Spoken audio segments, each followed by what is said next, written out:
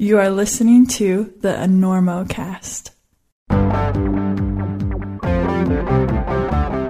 don't know what's happening in your neck of the woods, but out here in the great American West, it's the start of desert crack season, which means two things. The bros are charging up their Bluetooth speakers, and people are wondering where the hell they're going to get enough cams. But Black Diamond has your back. On top of the heap are the Camelot Ultralights. Cams so fleet that Elon Musk once shot one into space strapped to a bottle rocket. And then there's the venerable C4, the cam that still rules the creek. And legend has it, if you whisper Camelot, Camelot, Camelot into a mirror while holding a red C4 to your forehead, the location of the easiest for you 12- will be revealed. And don't forget the dinky Camelot X4s and X4 offsets. But do forget about clean underwear if you start whipping on the .1 in sandstone. But wherever your crack reveals itself, remember, BD has you covered with the sweetest cams known to man. Check them all out at blackdiamondequipment.com or your favorite local shop.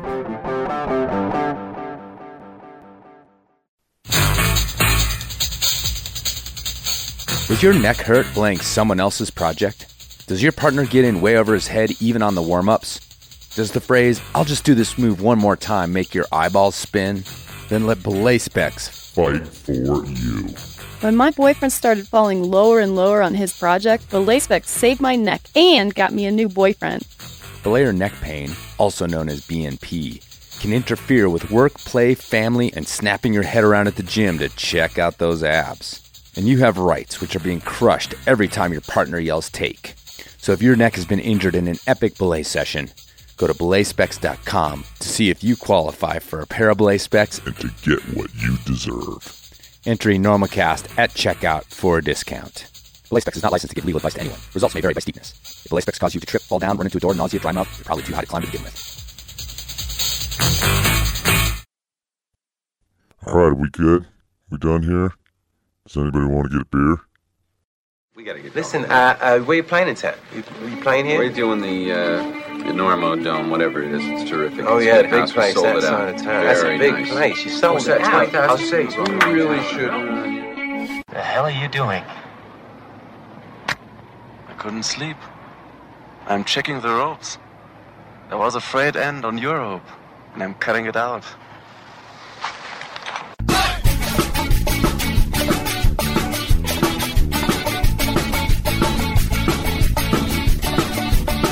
Good weather, bad weather.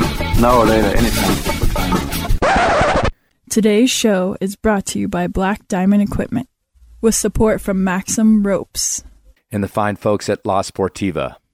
And don't forget our charter sponsor, Bonfire Coffee. Go to bonfirecoffee.com and enter Enorma at checkout for a discount on great coffee and to support the Enormocast. And now back to the show.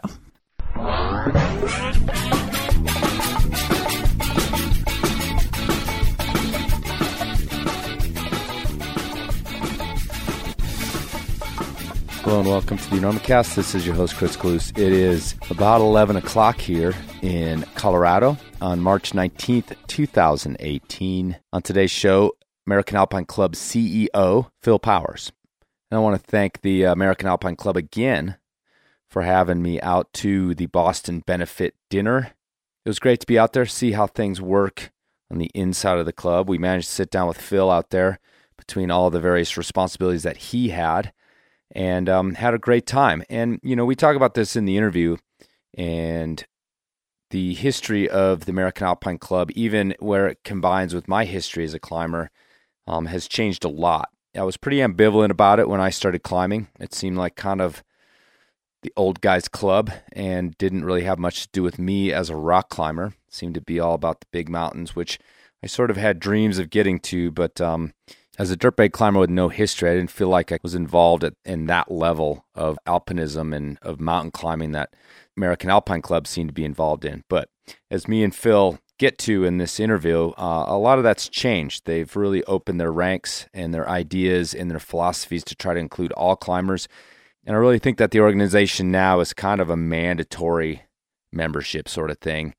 If for no other reason than you get some rescue insurance, which, you know, can come in handy out there in the world that we operate in. So I think that along with your Access Fund membership, American Alpine Club membership should be just part of the cost of doing business out there as a climber. And besides, if you're buying gear, you can quickly make up the dues and discounts and break even and still have that insurance and get the Alpine Journal and get the Accidents of American Mountaineering. No, it's called the Accidents of North American Climbing now.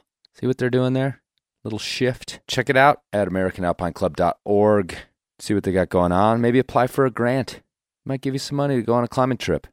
Right there. Boom. All right. That's really all I got going on right now. Just some climbing outdoors because it's quite nice here in Colorado right now. Good season. Some skiing still happening, but people are getting on their mountain bikes in the lowlands. There's some ice climbing to be had, but of course the crags are starting to open up and dry off in the sun. So, nice time of year, March. Spring break everywhere, so you got to kind of hide from the masses this time of year around the West. But yeah, it certainly is nice out there. Hope you guys are having fun out there, and I hope you enjoy this one with Phil Powers.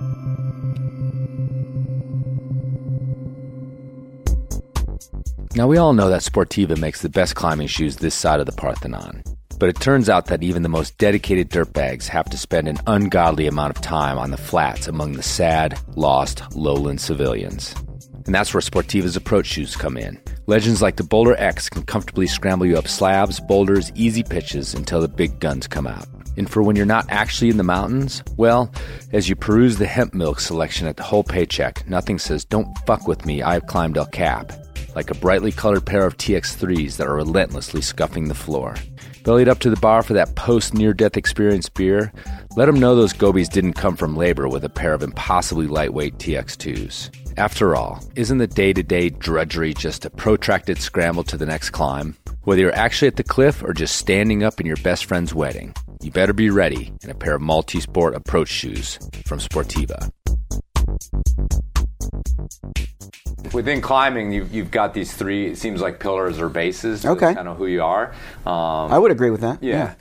I mean, I think with the AAC, you've also got, a fairly concerted effort and history around public policy work. Right. Which is, it's embedded in that American Alpine Club world, but I was involved in public policy back at the National Outdoor Leadership School and working as a board member at the AMGA too. How long have you been at the AAC in any capacity, but also as I've only been director? in one capacity, Okay. which originally was called executive director and now is titled CEO. Same job. 13 years now. Okay. Long time. Yeah, a long time. Longer than I thought it would be. Oh, really? Yeah. What did you imagine? I thought if I was doing a good job that I'd be there about 10 years. Oh, okay. It takes on borrowed time then. I'm living on borrowed time. I'm enjoying it. The first years were difficult. The club was small, and even shrinking, not particularly relevant. We were saying goodbye to a lot of members, and so those early years were difficult years. So let's see, 13 years 2005. ago. Okay. Yeah.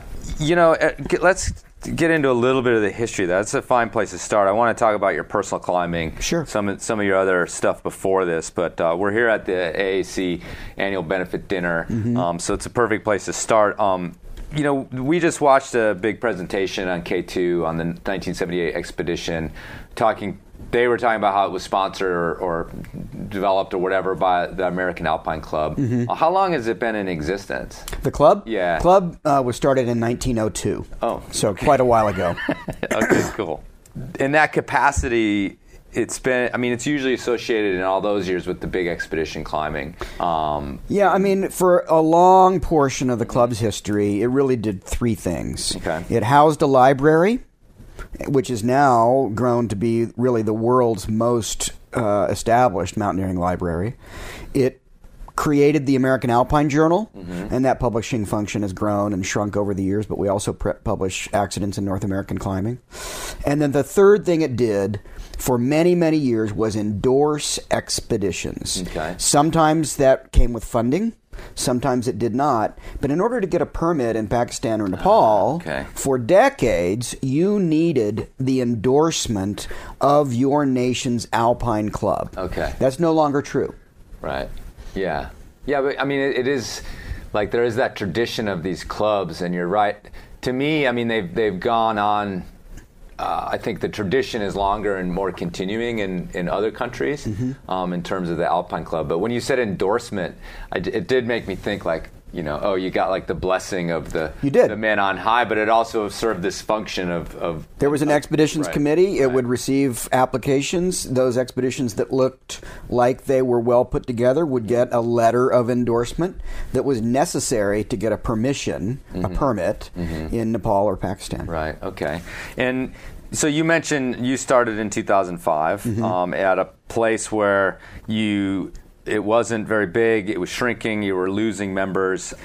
And obviously you rode out that transition, and I think it's obviously much stronger now, which you can be proud of. It's a lot of fun these days. Yeah. So tell me about that, if it was a crisis or if it was just a trend, or tell me about those moments and kind of what you saw and what you were facing at that point. I really think when I was hired, I was sort of charged with two goals. One was to build a museum, and the other was to turn the club around. No big deal. And building the museum, which was wonderful and well-funded and a beautiful outcome, really did nothing to turn the club around.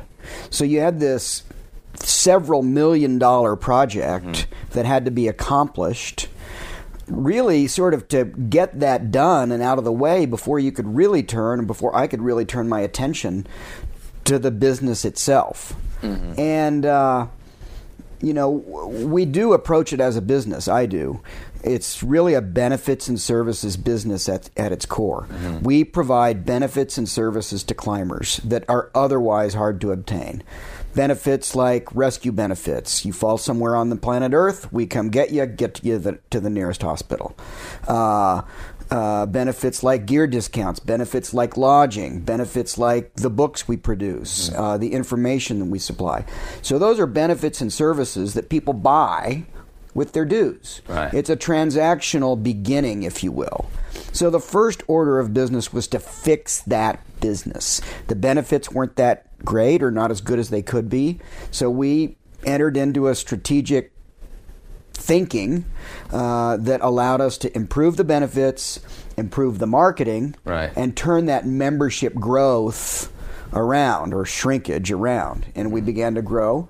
But it wasn't until about 2010 or 11 when we really started to get good at that. And since that time, the club has pretty much tripled in size. Right. Well, as somebody who I started climbing in 1989, so well before that, and you said the word relevant, and that has as I've watched the AAC exist or first became aware of it, and then I'm actually sort of involved. I've been to Craig and Classics in the last few years and things like that. I've seen it too, because I just always, and I know I'm in.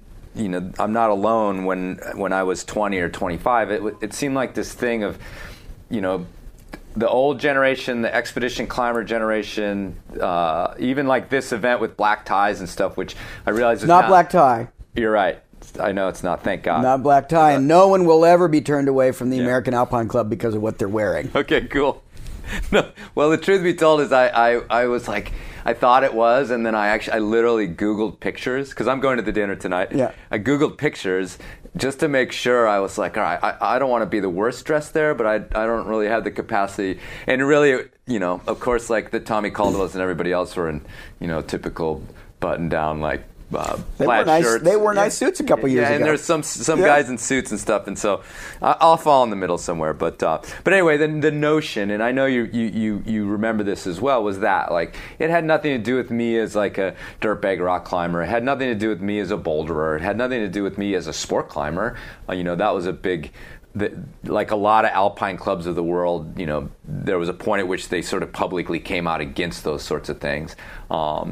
So yeah, I mean, what was that in your mind in 2005? Maybe it wasn't as strident as it had been, but was that the kind of thing you think you were facing in terms of trying to get people to think about it differently? Well, I think the relevancy word shows up in two ways. One is to to deliver on that business proposition, to actually give people great benefits for their dues. So that's the core business proposition.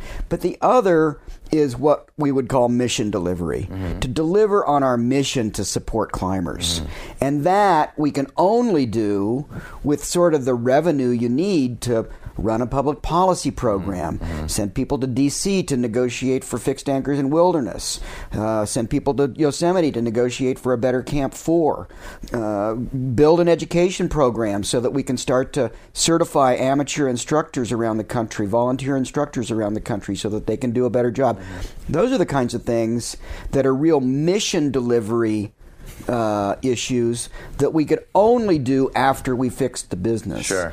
And honestly, you may come for the benefits, but those benefits really only have a value when you need them, when you want them, while you're active.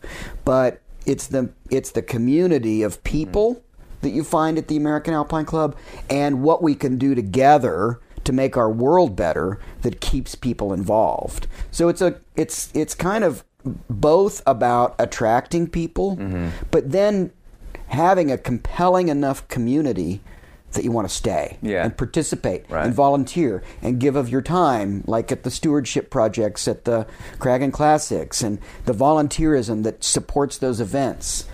The trick, you talked about elder climbers patting each other on the back and dressing up. The trick is being relevant to the sport climber and the trad climber and the rock climber living in his van or a tent, and yet at the same time not abandoning our history. Right? We want both and, not either or. Right. And I think that the trick or the moment was when we as an organization were able to admit that the American Alpine Club is about all climbers, every ilk. When we gave the Underhill Award to John Gill, a boulderer, when we started to welcome high-achieving rock climbers into our ranks, and when we recognized that the superset term is climbing, not mountaineering. Right. That climbing is the all-encompassing term that we now need to sort of embrace and welcome people through from every walk of climbing. Well, cool. So let me ask you a couple things about your stint. You've done 13 years. There's this. You've done a good enough job, like you said. You've outlasted what you thought you would do. So you're by 10 years. Yeah. By 10 years, I really think that. I think an institution is an institution. Right. It's not its CEO. It's not one guy's vision. It's not one person's deal. And so I feel like jobs like mine ought to turn over about every 10 years. Right. So as you said, you're right. I'm living on borrowed time. Yeah. I mean, but what I was going to say, you've accomplished so much, but is there anything that a couple specific things you can point to that the Alpine Club's done in the last decade, or that maybe you spearheaded that you could just be like, yeah, this is sort of, the Phil Powers legacy once they do kick you to the curb? Well, my short answer is no. There's no Phil Powers legacy because none of what has happened in the last 13 years was done by one person. Sure. It took my board. It took great advice. I've got a wonderful staff, especially now. I will say that I did pay a lot of attention to building a good board and cultivating great volunteers to participate in this with me. So I'll take credit for being sort of in the middle of it. Sure. But if you want to look back and think about some highlights, in the late 90s, bolts were banned in lots of wilderness areas, and the concept that bolts or fixed anchors in general might be allowed in wilderness was on the table as a question mark. And we began negotiating with the National Park Service and the Department of Interior and Forest Service too, way back then. And it wasn't until very recently that the director of the National Park Service came out and said, climbing is a legitimate use of wilderness. Right. And if that is true, fixed anchors must be allowed. So, there you have kind of a public policy win or event that took 15 or 20 years. Sure. But that happened, on our watch here at the American Alpine Club. Or we're taking our hut system, which was just one quite beautiful ranch at the base of the Grand Teton, and growing it into 6 huts around the country that allow us to negotiate for better rates for our members around the world. Opening the Rumney Campground and the Gunks Campground and the New River Campground and the Snowbird Hut in Alaska and buying the Waco Rock Ranch. Those kinds of rather large investments are things that I think we're all proud of that we did together at the American Alpine Club in this sort of decade-long period. Creating this education program, I'm convinced that 10 years from now, when you think of the American Alpine Club, you will think of the body of individuals who sort of oversee climbing instruction in the United States. Not deliver it all. Right. Lots of people will be delivering it. YMCAs and Boy Scouts and regional clubs and Mazamas and Mountaineers. They'll be delivering it, but they'll all be delivering it slightly better because the instructors will be certified and they'll be sort of consistent in what they're teaching. That, I think, will be a legacy that we can look back on proudly 10 years from now. But it's only just begun. Okay. And is the AMGA somehow affiliated with you guys at all? AMGA and the American Alpine Club work very closely together. The AMGA really is a model for where we're headed. What they have done for professional mountain guides is similar to what we are beginning to do for volunteer leaders, which is, let's face it, the more affordable and more prevalent way that people learn to climb in the United States. Yeah, especially sort of basic rock climbing skills, certainly. So what, AAC, and you've talked about it just here, like we always use this word community. I've used it on the podcast all the time. We've created sort of our own community in a way around this podcast, the people who listen avidly. And then personally, I want to move a little bit to the personal side of your climbing and who you are.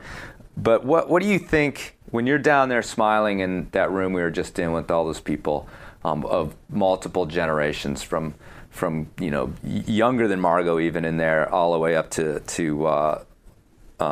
there was wasn't there a centenarian in the room? Yeah. Gail Bates was here today, sharp as a tack at 102. Okay. First employee at the American Alpine Club back in the 60s. So personally, you've chosen this life from a long time ago to this now to be in this community. What is it that you tell people outside the community maybe about why it's so great to just be live your life within the climbing world? Well, for me, it has been my life.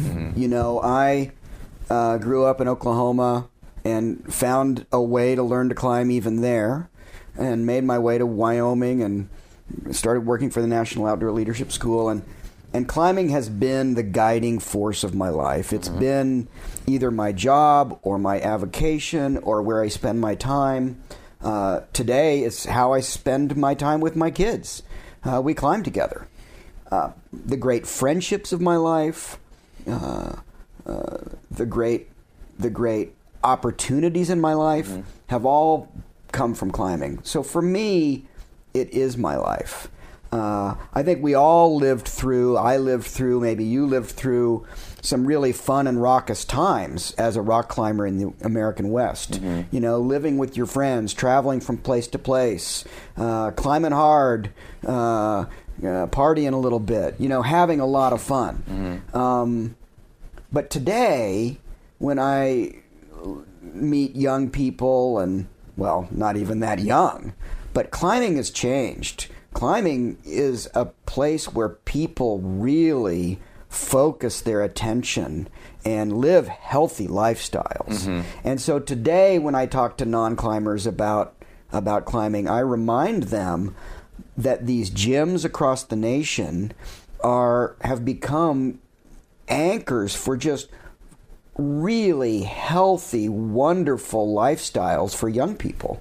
You know, you don't go out to the bar after work if you're a young person in downtown Denver. You go to the rock gym, right? You know, and you go to your yoga class, and you take care of your body, and you pay attention to how you manage your mind. And it's, when I look at my kids and people like Margot and other young people in the climbing world, it really has become an anchor for a wonderful way to live. Mm-hmm. And I think it was that way when we grew up too, but it's even more that way today. I mean, we certainly weren't health conscious in the same sense of approaching it. I mean, at least I wasn't, in my cohort wasn't, you know, looking at it really even as a terribly athletic, in the sense of like, you know, training and getting up, and you know, you went climbing, and then the next day you went climbing again, and then back in my day we went climbing. I was either teaching Knowles courses or guiding for Colorado Mountain School, or climbing, and all of that involved climbing, being outside, being healthy. So by definition, if you will, I was a healthy person and active and you know, relatively strong climber in the world, but. It wasn't until, for example, Todd Skinner moved to Lander that I started to wake up to the fact that, wow, you could train and you could even get stronger. Sure, yeah. Yeah, I think he was one of these guys that, at least in the United States, sort of ushered in that idea in a lot of ways. Oh, yeah. Yeah. We you know, backer ladders in Joshua Tree and training facilities in Lander, and, you know, it was a lifetime it was infectious. Of bad elbows. Yeah, a lifetime of bad elbows, but it was infectious. Right, you know, right. his energy and the concept that you could get kind of scientific about it and get better. Well, and also he was a living example of you could get better. You could climb really hard, you know. So going to your personal climbing, you know, I kind of looking at your highlights of, you know, whatever's in your resume as it were. You know, you went all directions, including getting really into mountaineering, including high altitude mountaineering. What year about did you start climbing? I started climbing in about 1977 back in Oklahoma, but really didn't get active as a climber till 80, 81. And did you go to Knowles as a student, or was it something you found differently? I took a winter course at Knowles in 1979. Okay. And kind of talked my instructors into recommending me for the instructor's course. I don't think I was really prepared for it, but I saw something I loved and wanted to pursue, and kind of finagled my way in and ended up taking an instructor's course in 81, I think, and started working for Knowles. Right. And so that was my summer job, if you will, during college, and then the summer after college, I went back to work and never left. And was that in Lander? Yeah, that was in Lander. And, of course, I traveled the world. It was a great job. I ended up being their chief mountaineering instructor and training staff. And I had, you know, ready-made climbing partners all over the place. But back then, and I think I've lived through an interesting time in climbing. Back then, I believed, for whatever reason, that the apex of climbing activity was Big Mountains. Okay, that was going to sort of be my question, right? Yeah. Whether that came out of Knowles or before. I mean, what do I really love? I really love rock climbing, right? Yeah.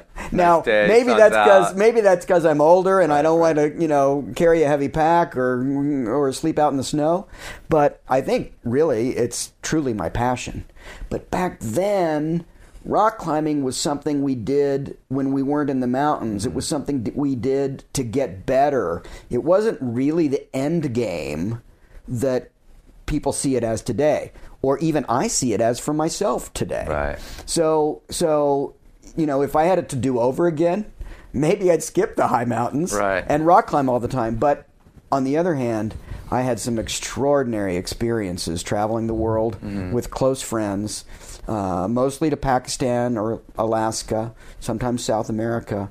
But God, those were special times where you'd really work, as we heard today from the 78 K2 team, really work together to accomplish things that you just never would be able to do alone. Mm-hmm. Yeah, and you know, going back to this idea of a resume, K2, we just saw a presentation on that. That obviously stands out on your resume too, in terms, and you've climbed K2 without oxygen. Mm-hmm. What year was that? 93. Okay. I went in 1990 with a group of friends. Mm-hmm. We failed. Right. Good trip. Just, you know, rough weather, Yeah. and by the time the weather got good enough to try, we were kind of spent. Mm-hmm. Went back in 1993 with a joint sort of Canadian-American expedition led by Stacey Allison, and managed to climb the mountain. Mm-hmm. I think in good style. Didn't use oxygen. Didn't place any fixed lines. You know, placed some camps and acclimatized, Sure. and then ended up climbing it kind of round trip in 3 days. 2 days up, 1 day down.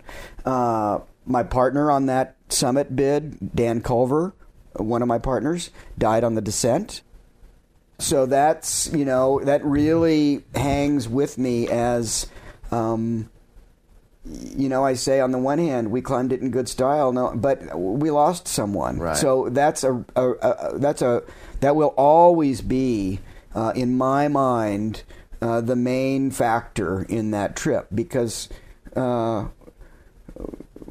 we lost a human being, Sure. you know, and that person had a life and a family and relationships in the world. So, and yeah, K2, I'm proud of it, Mm-hmm. and it opened some doors for me.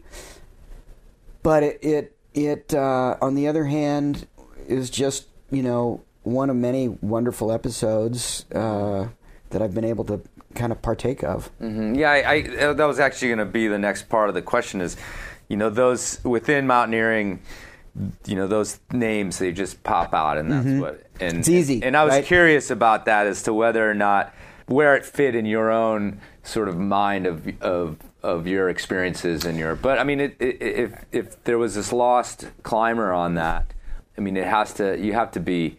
I would imagine be somewhat ambivalent a little bit about its meaning and whether or not, you know, it was some sort of experience to put on a highlight list, or was it something? Well, no, people put it on the highlight list, right? Because yeah. it's memorable, it's noticeable, people can understand that that's a big deal. But I'm far more fond of some of the other routes that I did. A big grade 6 rock climb on Lukpilla Rock on the Biafo Glacier in Pakistan, or a big North Face route on Denali, which we called the Washburn Face at the time, off of the Peters Glacier.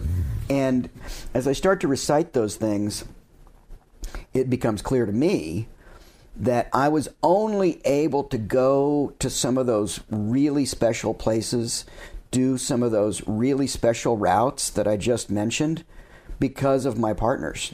And really because of one partner, a guy named Greg Collins, right. From Lander back then, and from Victor, Idaho now, is, you know, just one of the great talents of this generation, and still climbing hard, still skiing steep, still a creative mind in the mountains, and I will always look back on my own achievements as things that were only possible because of guys like him. You know, you talked about community a minute ago, and community comes in lots of forms, right? Kind of writ large at the Kragan Classics, but it also comes, you know, in the form of partnership. Right. And Kind just of the special. The special I mean, twosome or threesome or right. foursome that really get some traction together. Mm-hmm. And you guys still climb together? We do. Yeah. Not very much. Right. Not very often. We're in very different places. Greg is still very active. I'm still very active, but I climb with my kids, and right. I climb in the Front Range, and he's still up in Wyoming. But, you know, a couple of years ago, I called him up and I said, hey, let's go climbing. Now, Greg is a motivated guy. So he said, well, okay. Show up at Teton Village with a mountain bike, a pair of skis, a rope, and a rack. And so, you know, he had an adventure plan. Right, we were right. going to ride our bikes out till the snow began and ski up to Rock Springs Buttress, and he was going to put in a new route. So, you know, you don't just say, let's go climbing, and Go Greg's going to have an agenda. Right. Yeah, how'd that go? it was a great day. Awesome. Yeah. It was great. I was a little more tired than he was, I think, by the end. If he's getting after it all the time. Yeah. So another sort of exceptional part of your life has been educating. Your capacity in that, I think, goes on, directing the American Alpine Club, because you guys are talking about that education principle that you're going to be moving forward. But what do you think drew you into that world? Again, you make choices as a climber how you're going to sort of pursue it. What's going to be the platforms to get you to where you want to go, and one of them is guiding and teaching. Especially Knowles, those guys often are very known for doing big mountain climbs on their off time and teaching and just living this life that's basically always in the mountains, whether they're working and then they're going on expeditions. That's been, I think, the tradition there anyway for a lot of the Knowlesies that I know. So what was it about that, versus just being a climbing bum or banging nails to go climbing or whatever else it was? Yeah, for me, I kind of fell in love with that group of people in Lander, Wyoming. It became this welcoming place where I had friends that I could work with and friends that I could play with and kind of ready-made partners, as I said before.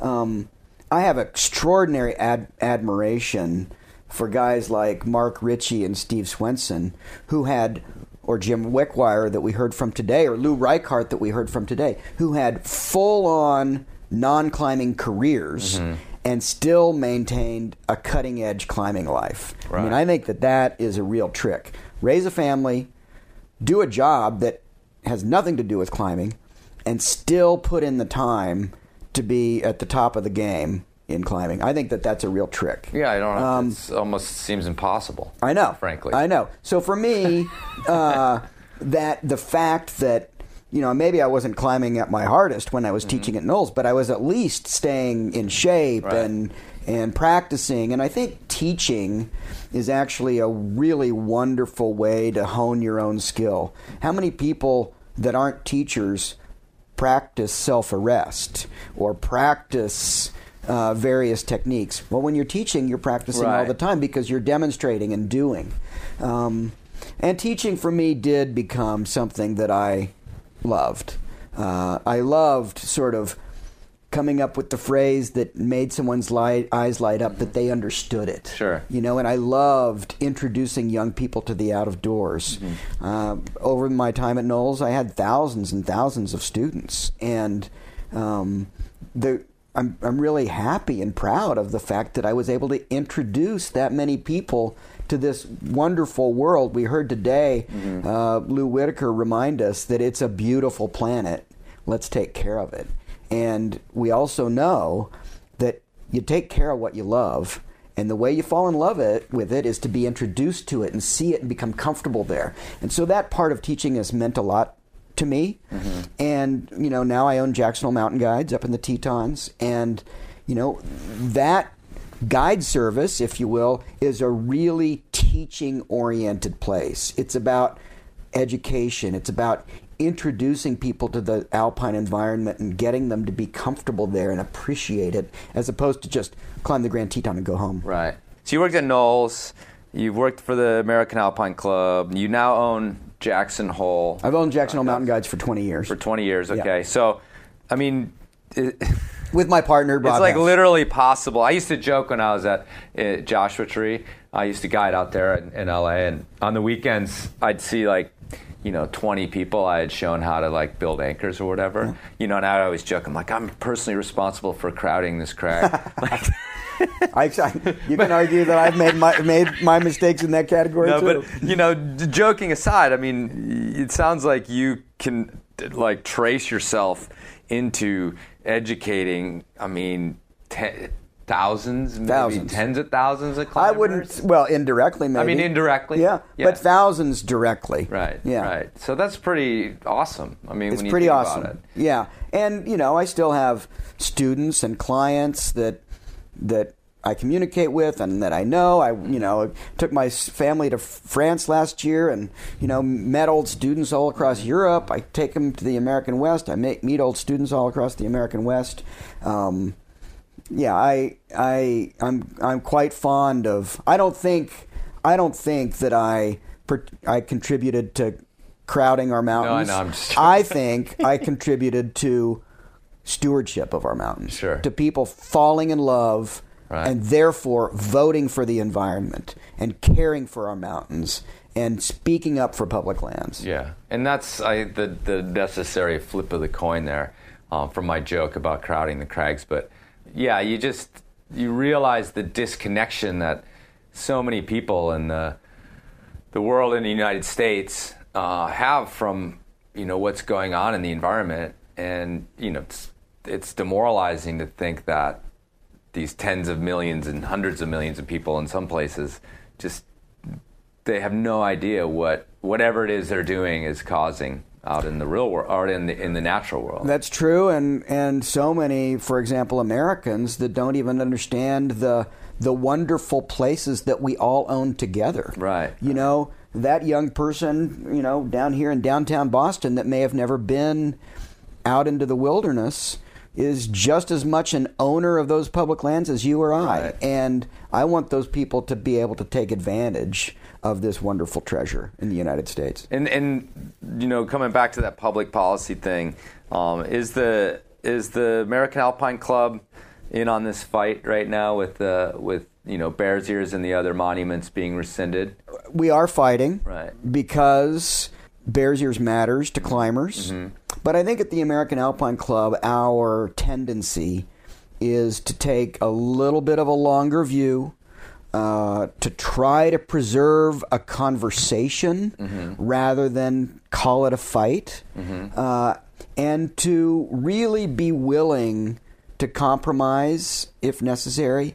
I think we care about the landscape, not just the climbs, but the entire ecosystem. And I think right now the great tragedy in our country is that the conversation we so much want to be a part of is not available in the way it's been in the past. Mm-hmm. It's hard to cross the lines and talk to people who might have a different point of view these days. Mm-hmm. And that's been frustrating for me. So let me ask you about your own education. You've been a teacher, the director of the mountaineering sections of Knowles. I mean, someone who's like super versed, has everything on lockdown. You mentioned how wrote the textbook at Knowles. Yeah, literally, right? Yeah. So you've literally written the book. And what you said about teaching is, it resonated with me because I was a guide for years and taught, particularly like I would think about rescue, mm-hmm. Self-rescue mm-hmm. courses. Mm-hmm. And my girlfriend now is always telling me, like, you need to teach me how to do all this stuff. She has a little, like most climbers, she has a little bit of knowledge. Mm-hmm. But when I sit down and I'm like, man, if I sat down and just did a clinic on it, I'm like, could I even do it at this point? Yeah. Like as well as, when I was teaching it at least, weekly or whatever, like, yeah, I was a machine. But now, I could probably draw it all back enough to get me out of trouble. But yeah, I don't have it on lockdown anymore.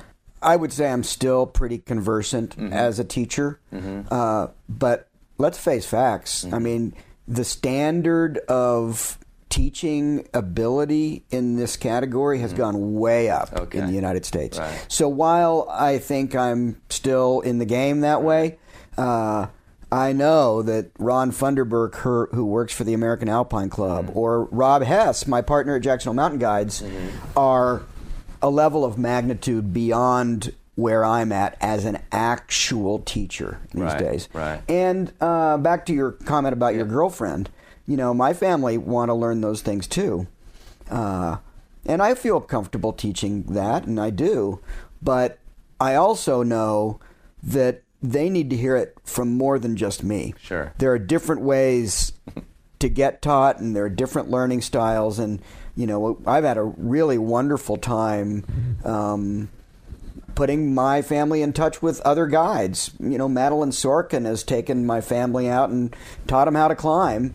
They already know how to climb. They already know this stuff, but she teaches it again, and they learn it in a little different way. Right. And they might get a little different kind of confidence. So I'm a big fan of hiring a guide. Yeah, totally. No, and I used to get, even friends of mine whose whose significant others, whether men or women, were being sent to me because, sometimes teaching your significant other something is not the best way to preserve a relationship. I agree. It can work, but and so far I haven't really. I need to sit down with Steph or send her, or not send her, but convince her to do a course on this stuff. But what I was going to... We can do a trade. I'll teach Steph, you teach Sarah. Oh, it sounds good. Yeah, I'll have to brush up, though. She's in better hands, I think. Steph would be. But what I wanted to ask you about, because I'm curious about it, and I was aware of it, is that, you were in an accident just out climbing for the day. And the reason I bring this up is because, I'm just always warning people about the letting your attention go and not taking care of your situation. And we always are, poor Lynn Hill always gets thrown into this mix because she one time didn't tie her knot and basically didn't finish her knot. Yeah. So she's always our example. Oh yeah, even Lynn Hill. To give her a break, I wanted to ask you about this after all these years of being in an accident where, mistakes on your part were made and what happened, and maybe we could learn real quick from it about, what you learned from it now as an educator. Yeah, well, just to quickly tell the story, it was a simple sport climbing environment up in Clear Creek Canyon, just a couple miles from my office. And I had led a pitch to put up a top rope for people, and people weren't ready to climb, so I decided to top rope the other side of the rope. So I was on a top rope, climbed this little roof problem and got to the anchor. And for whatever reason, my belayer was under the assumption that I was going to rappel and maybe rearrange the climb or something like that. And she thinks that she heard me say, belay off. I also did some things that might have given her clues to reinforce that. Sure. I down climbed a little bit to rearrange part of the other rope so it would be in a better position for the next climber. And that might have felt like me pulling up rope to start to create a rappel. But for whatever reason, she believed I was going to rappel and took me off belay. So when I leaned back on the rope, it was unanchored. It was empty, and I fell to the deck about 75 feet. There may have been a little friction because the rope was running through some carabiners. Sure. But I hit pretty hard. Yeah. I broke my back in several places and broke most of my ribs and broke my arm and had a big diaphragmatic tear through which my internal organs kind of all swept up into my left lung cavity. So lots of internal organ damage that was completely repaired. Great doctors. Back is completely healed. There's one fusion. Ribs hurt for a while. But I'm fine. Right. I'm about an inch shorter. And I like to say I didn't really have an inch to give, but but there it went. There it went. Yeah. But looking back on it, yeah, it's simple for me to say she shouldn't have taken me off belay. Right. But it takes two to tango. These accidents do not happen in a vacuum. As Jim Wickwire was saying in his presentation this morning, I was noticing that the little mistakes were accumulating. I did not pre-tell her what I was going to do. I come from a history where the leader just leads and the leader deals with what he or she sees as it comes, kind of that trad climbing background. And so since you never knew what you were going to do, you never told your belayer what you were going to do because it was an adventure. They were going to keep you on belay until something else happened. But in this case, I was climbing with someone much more novice than I, and I owed it to her to give her a clue as to what was going to happen. I owed it to her to say, I'm going to have you lower me when I get to the anchor.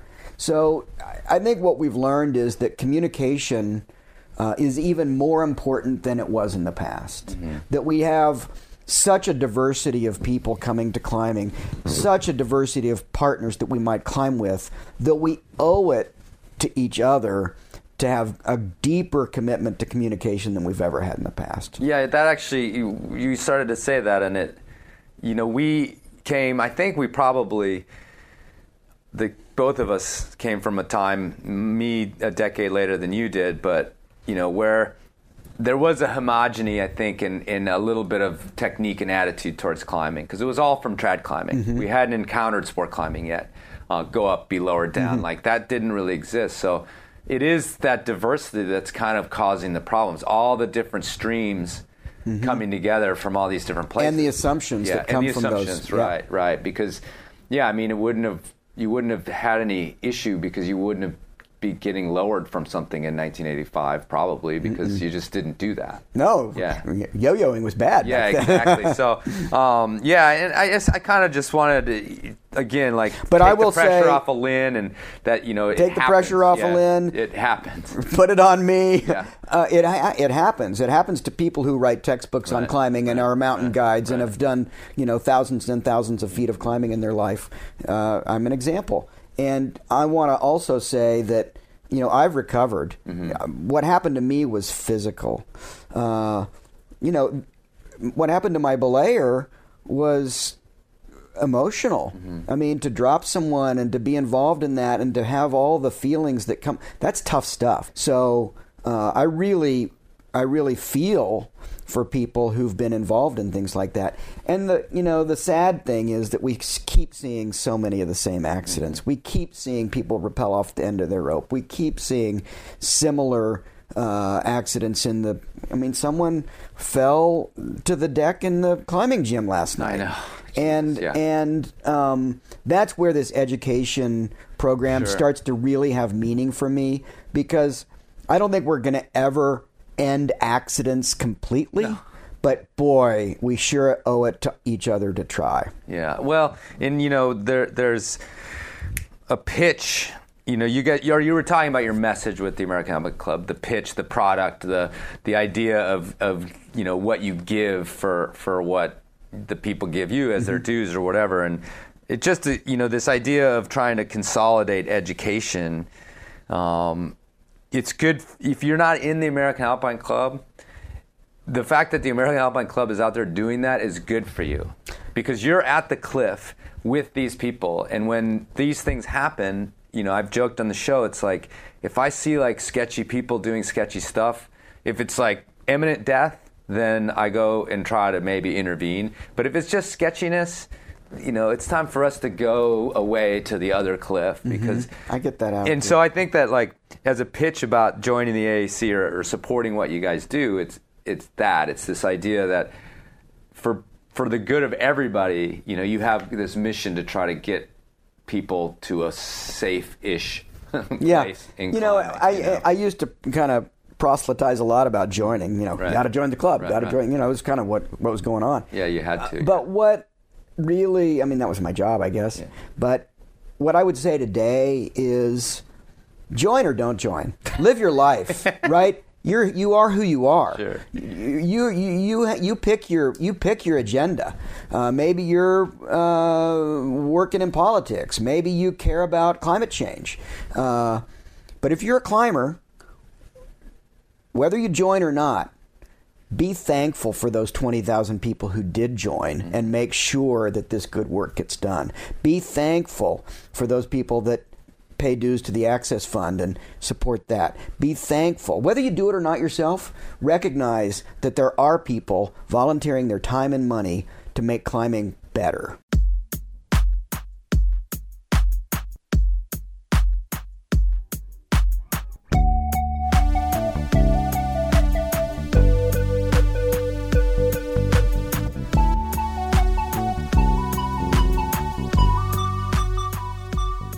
All right, folks, thanks for listening, and thanks to Phil for sitting down, getting that one done in between some appointments that he had. He was a very busy man at the event.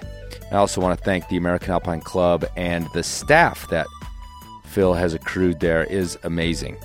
A slew of very capable women are running that show right now, actually. I know there's some other dudes that work there, but I didn't really see them doing anything. Anyway, I also want to thank Ashley from the Sharp End podcast for letting me be involved in her show. And if you guys haven't checked that out, go check it out, Sharp End podcast, and particularly the episode with Quinn Brett that we recorded at at the event. A really deep, good interview there by Ashley, and thanks again for letting me be involved. All right, folks, of course, thanks to you for listening, and please be safe out there. Spring's rolling in. If you haven't been climbing all winter, you're dusting it off. Make sure and be double, triple, quadruple vigilant about safety. You heard what happened to Phil at the end of that one. Don't let that happen to you.